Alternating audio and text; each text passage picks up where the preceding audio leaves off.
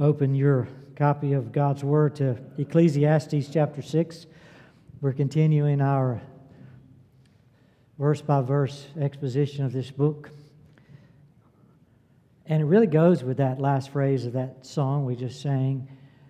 Chapter 6, my soul finds its satisfaction in Him alone. That's a hard concept.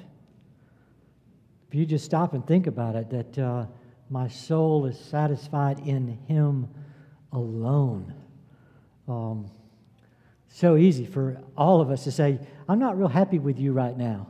I'm not happy with my kids right now. I'm not happy with my spouse right now. I'm not happy with my job right now. I'm not happy with my income right now. I'm not happy with the way the markets are going right now. I'm not happy with my country right now. We have all kind of things we're not happy with, and yet we're just saying, I am happy in Him alone.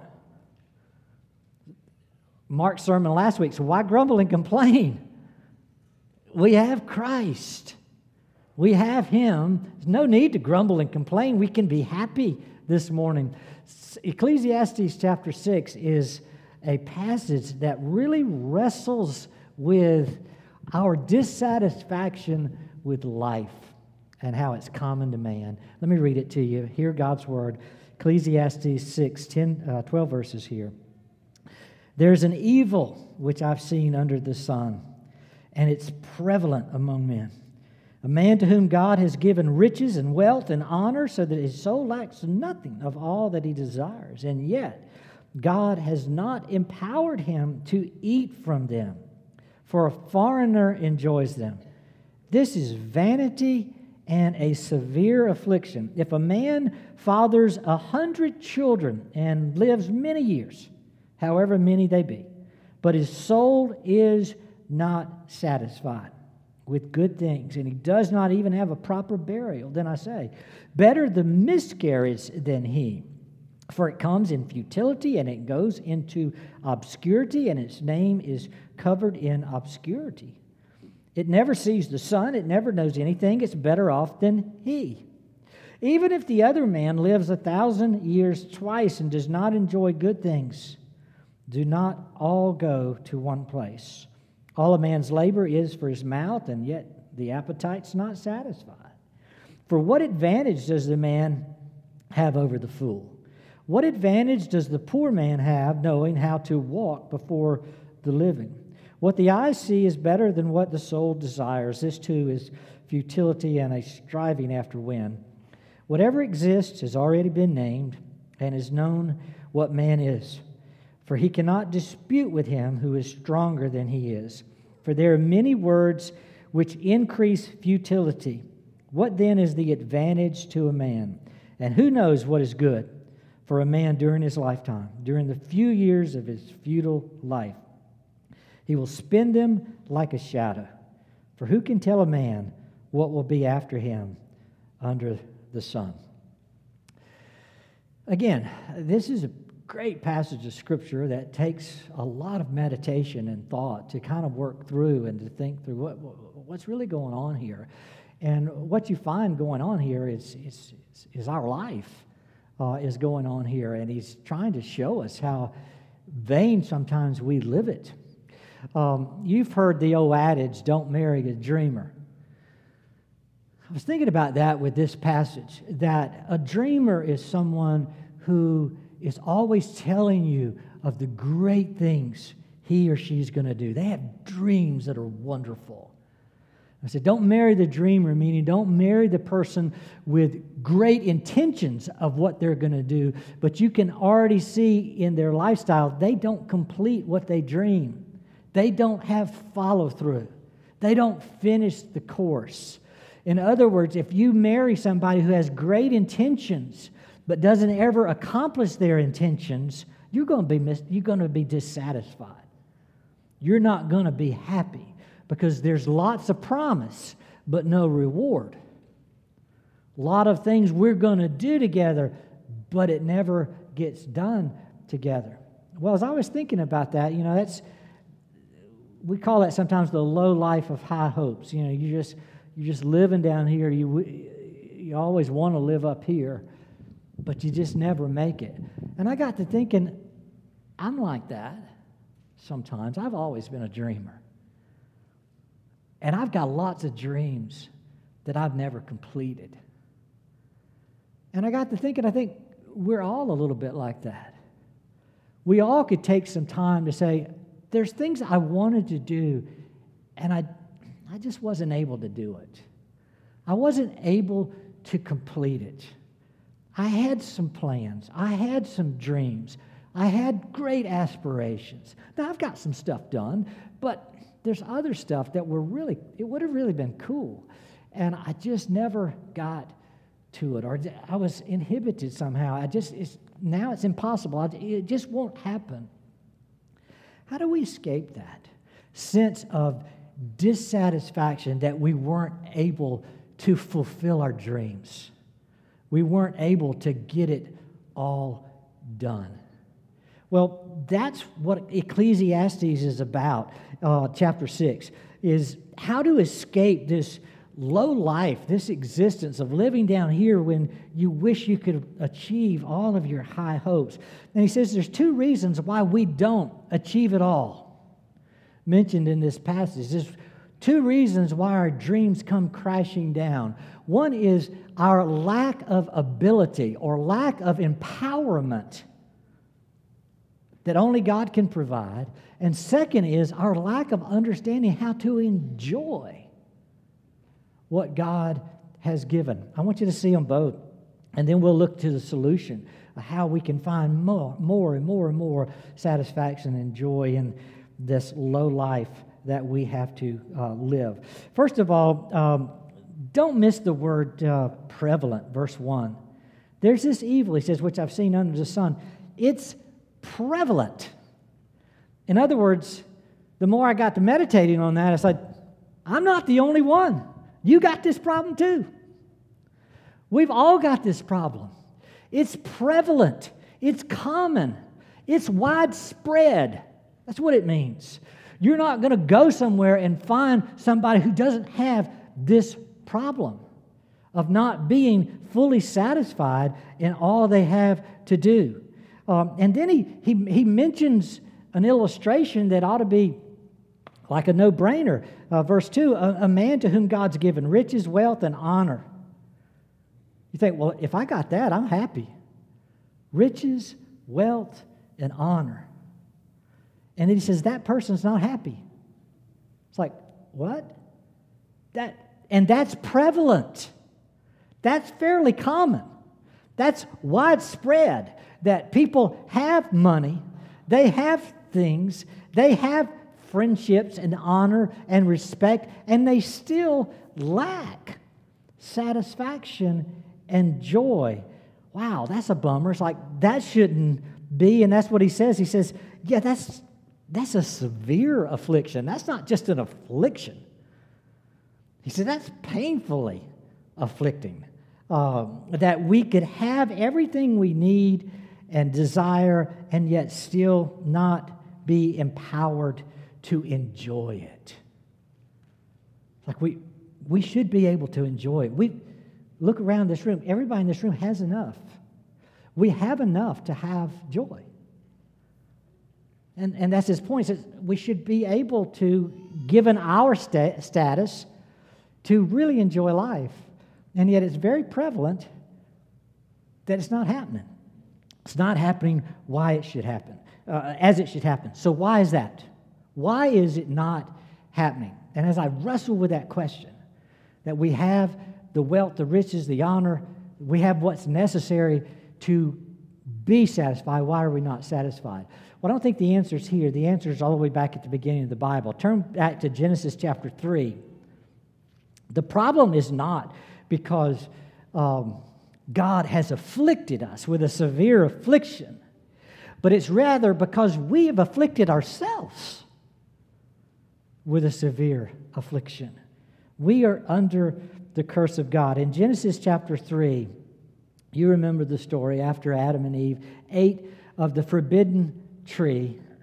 God comes and meets with them. And I just want to read the curse that he gives to Adam in this story. Genesis 3, beginning at verse 17, says, Then to Adam he said, Because you have listened to the voice of your wife and have eaten from the tree about which I commanded you, saying, you shall not eat from it.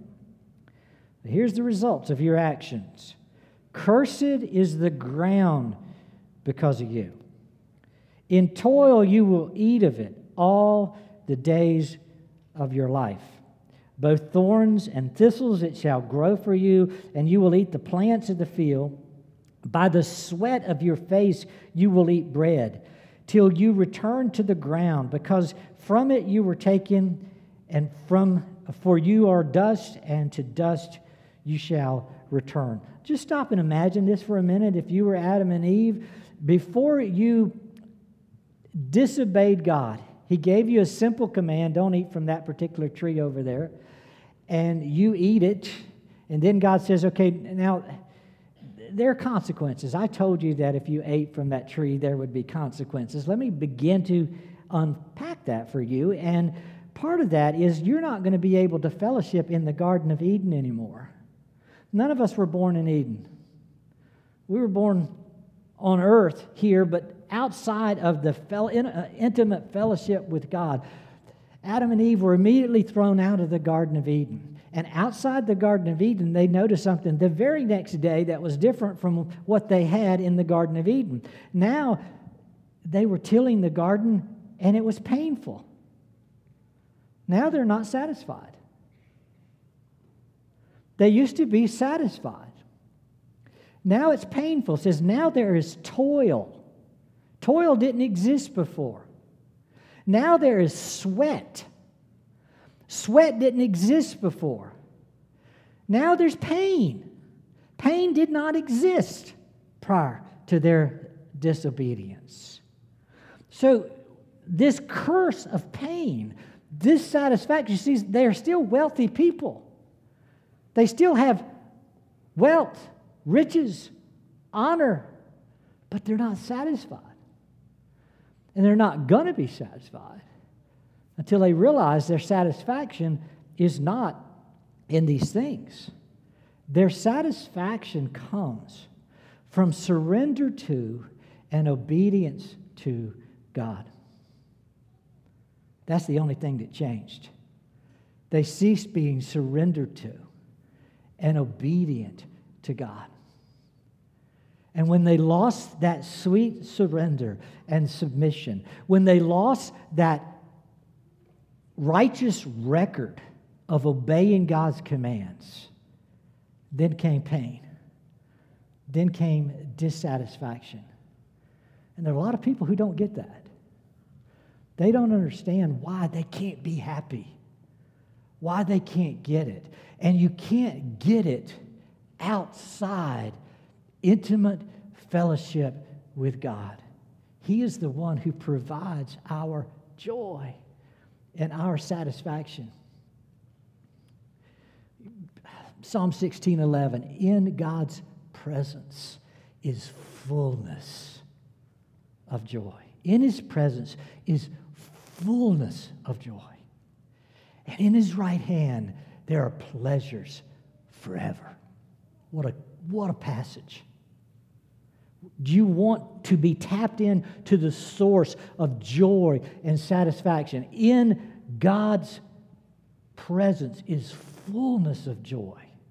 And in His right hand, there are pleasures forever.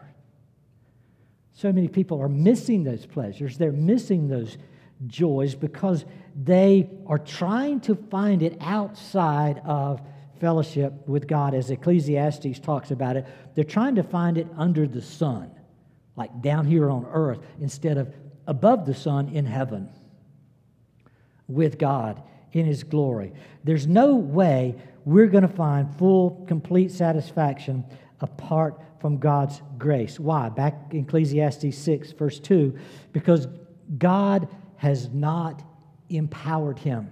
It's worth circling. You don't have the power. You don't have the ability. People say, I don't believe in sovereignty. I believe in free will. Yeah, you got free will. You've got the ability to choose things. But let me tell you this, you don't have the ability to choose joy in God? They say, yes, I do. I say, all right, go ahead and do it. Never had anybody do it. Why? Ecclesiastes 6:2 says, because God has not empowered you. God has not given you that freedom. God has not given you that ability. The only way you're possibly going to get that is through absolute surrender and submission to God. Only He can give it. It's His gift. I know it's been a few weeks, but look back at chapter 5. I preached on this before. Chapter 5, verse 19. Don't miss the gift of Ecclesiastes 5, verse 19 says, furthermore, as for every man to whom God has given riches and wealth, He has also empowered him to eat from them and to receive his reward and to rejoice in his labor. Last phrase, this is the gift of God. This is not something you earn. It's not something you work up. It's not something you achieve. It's not something you accomplish. It's not something you freely choose. It is freely given. It's a gift. And if you're not having satisfaction in life, if you're not having joy in all that you do, it's because God has not empowered you yet. Doesn't mean you can't get there.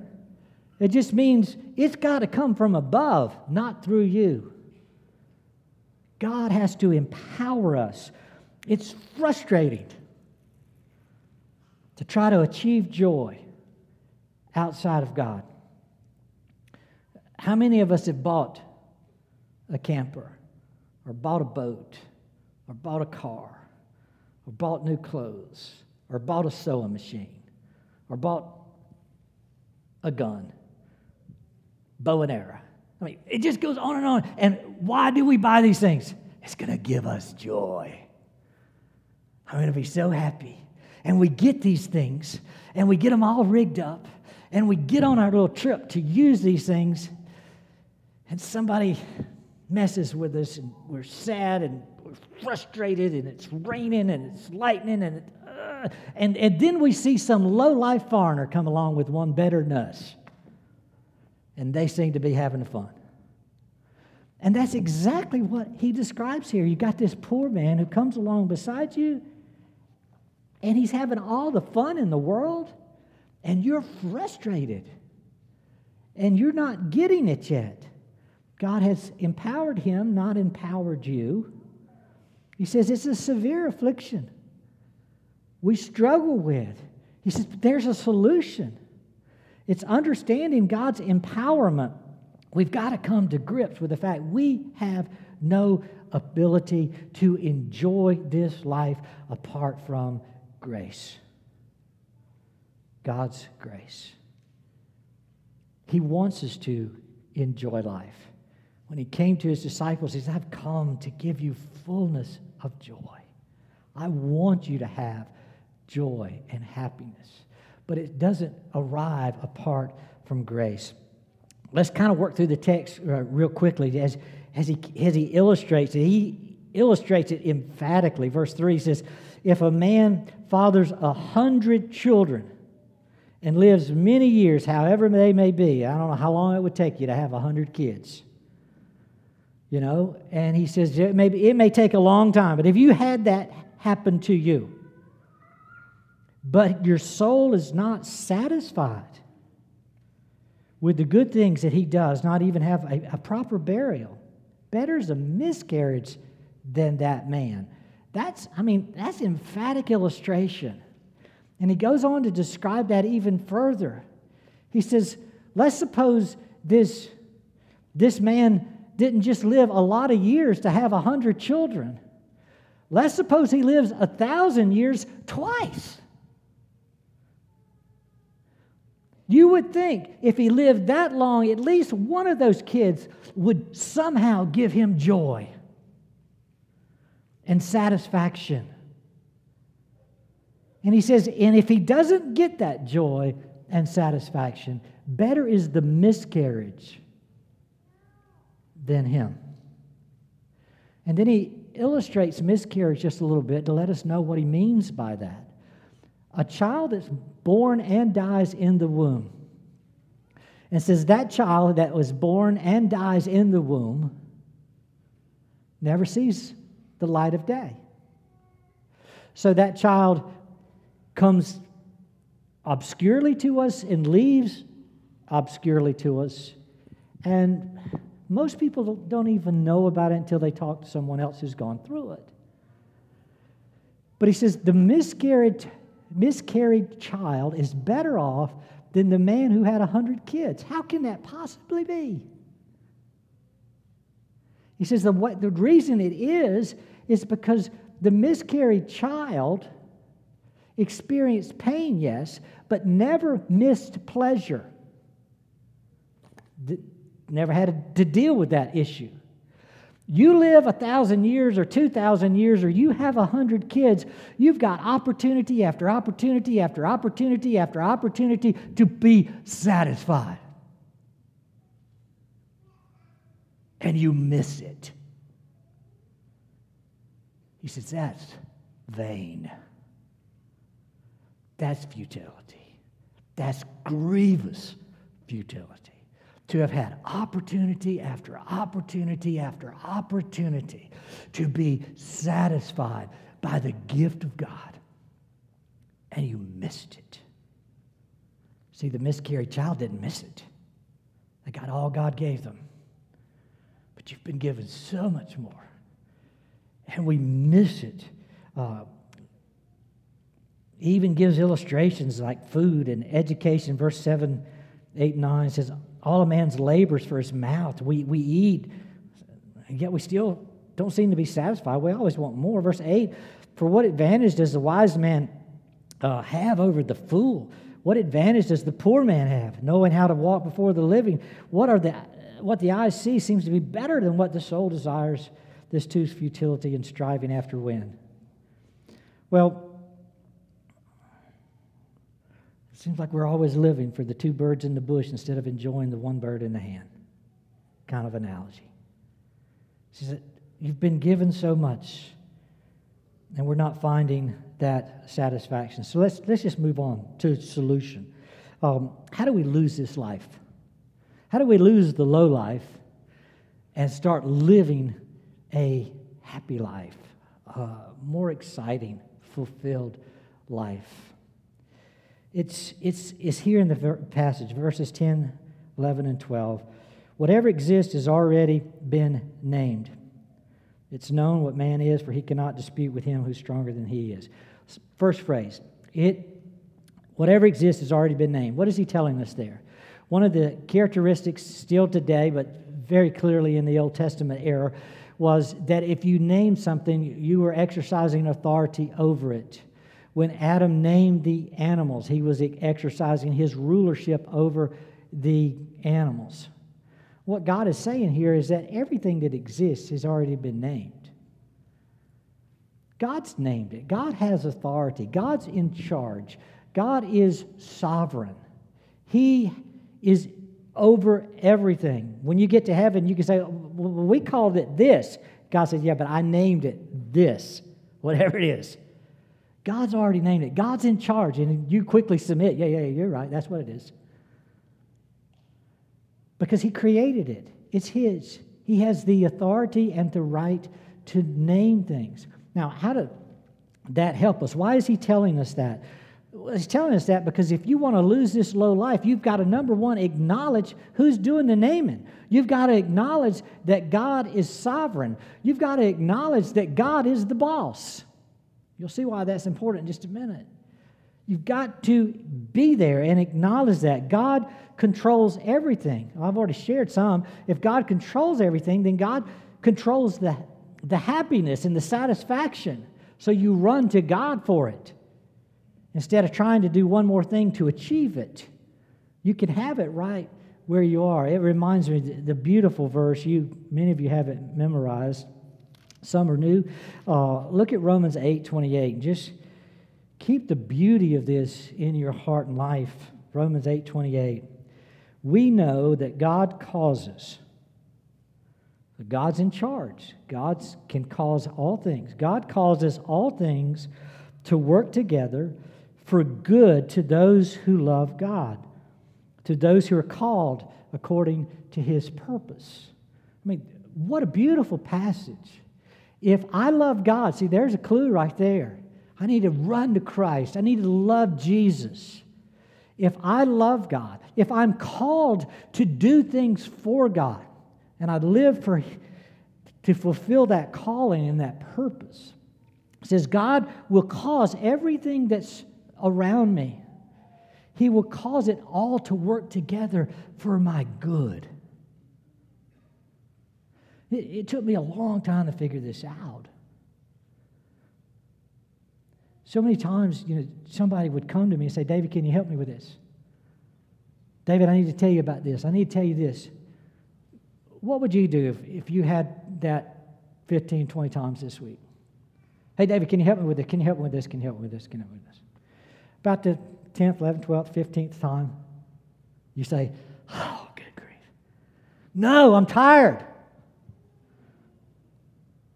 I can't help you. Or do you say, I'd be happy to help you with that. It took me a long time to get there. Now that's one of the first thoughts. I'd be happy to help you with that. If I'm able, I would be happy. If God's called me to do that, and I certainly love Jesus, then not only would I be happy to help you with that, I'm going to find happiness in helping you with that, because God's going to cause all of this to work together in such a way that it's going to fill up my life with joy. A lot of you don't get it yet. You haven't been working it that way yet. And the life we live, we say, I can't help you because I need to do one more thing for my happiness. And we try to step outside of God's sovereignty. We want to be boss. I want to be boss of my time. I want to be boss of my schedule. I want to be boss of what I do today. And if I can be the boss, I can produce the joy. And all of heaven's shaking their heads. When will they learn? It doesn't work that way. It's prevalent among men to do it that way. But that's not the way it works. Everything's already been named. You don't get to be boss. God's the boss. That's the point. God's already named it. We need to quit trying to be the boss, to be on top. If I can just get on top of my schedule, if I can just get on top of my bills, if I can just get on top of my relationship issues, if I can get on top, then I will be happy. And God says, no, the way to be happy is to surrender and be submissive to the top, to be under the authority of God, to be subdued to His will and reign. That's where joy and happiness will come. Fullness of joy and pleasures forevermore. Surrender to the boss instead of seeking to be that boss. Now, number 2, acknowledge we're not the boss. Number 2, accept, I don't know how I have it here, accept our limitations as part of our humanity. Better way to say it, recognize I'm not Superman and you're not either. Recognize you're not Superwoman. Accept your limitations. I don't have to be the boss. I don't have to be Superman or Superwoman to make this work out. He says, Ecclesiastes 6, the second part, he says, for he cannot dispute with him who is stronger than he is. How many of you pick a fight intentionally with somebody bigger than you? I hope not. That's foolish. You don't do that. It's like you don't bring a knife to a gunfight. That's just stupid. And he said, who would dispute with someone? Why would you argue with God? God's bigger than you, right? So why would you argue with Him? Why would you think, I can be bigger, I can be better, and that will make me happy? I'll be happy when I can do what I want to do. Take Tiger Woods. Tragic accident last week for Tiger. But I got to thinking, He was the first athlete in our lifetime that made $1 billion as an athlete. He can have anything he wants. But guess what? He still can't control his circumstances to give him joy. He can't do it. And you can't do it.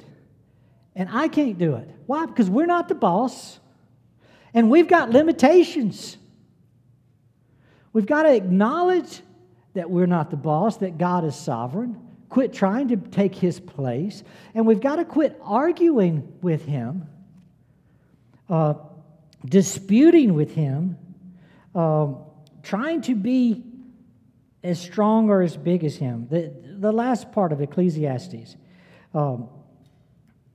verse 11 and 12. For there are many words which increase futility. You can just go on and on about this. What then is the advantage to a man? For who knows what's good for a man during his lifetime, during the few years of his futile life? He'll spend them like a shadow. For who can tell a man what's going to happen after him under the sun? We constantly dispute with God, think we've got it all figured out, but we don't. Came across a great passage that kind of sums it up. Look at Isaiah chapter 45. Isaiah chapter 45.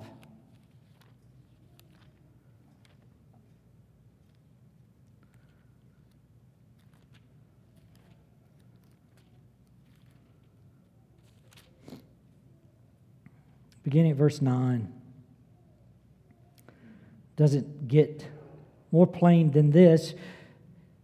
Hear God's word. Woe to the one who quarrels with his maker. That's pretty plain. Are you arguing with God? You arguing to be sovereign, to name things, to be the boss, to do your own life? Are you fussing a little bit? You know, we talked about it last week as Mark proclaimed God's word. Don't grumble and complain. We're not those kind of people. He says, the person who wants to go that route, whoa, whoa, whoa, that's going to be trouble. Woe to the one who quarrels with his maker. And he gives an illustration. An earthenware vessel among the vessels of earth.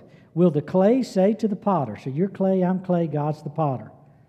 Will we ever say, what are you doing? And yet we do. Or the thing you are making say, he has no hands. God must have really fumbled here. Must not used his fingers when he was working on me. That's kind of illustration. Woe to him who says to his father, what are you begatting? Or to a woman, what are you giving birth? Thus says the Lord, the Holy One of Israel and his Maker, ask me about the things to come. Ask me about the things to come. Concerning my sons, and you shall commit to me the work of my hands. It is I who made the earth and created man upon it. I stretched out the heavens with my hands, and I ordained all their host. How often do we argue with God instead of come to Him like that and say, God, you've created it all. You've made me, my height, my frame. I didn't get a choice. My dream was to be taller, to be stronger, to be bigger. I didn't get my dream. I got life under God, under a sovereign who gave me a name. And when you begin to realize that and understand that, and you come under Him, instead of trying to argue with Him and get over Him and fix it yourself, you begin then to experience the satisfaction and joy He's designed for you right where you are in the ministry and calling that He's given you. God gives great gifts. He alone knows the path He's chosen for you. He alone knows how to find satisfaction on that path. The whole passage here kind of reminded me of that Matthew 7 passage where it talks about the man who builds a house on the rock and the house builds a house on the sand. You know that story. Anybody here want to build a house on the sand when you've got an option to build a house on rock? I mean, I would hope most of you would say, no. Building a house on sand is crazy. This place Patty and I stayed in the last 2 weeks down at Garden City, great place in South Carolina. Got great food. We got this great COVID deal from the timeshare we owned. Said a lot of people weren't able to experience their timeshare because of COVID, so we'll give you a place at any one of our resorts for $299 a week. I said, I'm in on that. So we went, and we went to a place I'd never been to. It's a 16-story high-rise on the sand. The water, the waves were as far from me to Eric. So I'm on the 14th floor. For me to see beach, I have to lean over to the edge because there's just a little bit down there. Everything else is water. The whole time, Patty and I thought we were on a cruise ship. All we could see was water for miles and miles. And I kept thinking, I said, if I were building this, I would have guide wires on the other side holding it back. This thing has got to fall into the ocean at some point. It's just way too close. It bothered me the whole time. If a storm had come, I was leaving. I don't know how it has stood there. They must have drilled down until they reached rock. I don't know. But I just felt like this needs to fall. It just needs to. It's too close. How many times our lives are that way? They really need to fall. Because we've not been building them on God's sovereignty and God's calling and God's purpose and God's plan. We've been building our lives on our strength, our dreams, and they've been crashing. But when we build correctly, God gives us stability, satisfaction, and joy. Let's pray together. Father, thank you for your word that keeps us from walking through life blindly, carelessly, and missing the joy that's been designed. There are people here who are no better than a miscarriage. They're missing the opportunity to have joy. Father, we ask that you would take us from that obscure place, that painful, lonely place, to understand your path for us and our need for power from you. And Lord, may we just wait a minute here as you told your disciples. Just stay in Jerusalem until power comes down from above. Lord, let us wait upon you for power. Help us to realize it's not by our might. It's not by our wisdom. But it's by the power that comes from above. Fill us with your power. Fill us with your Spirit.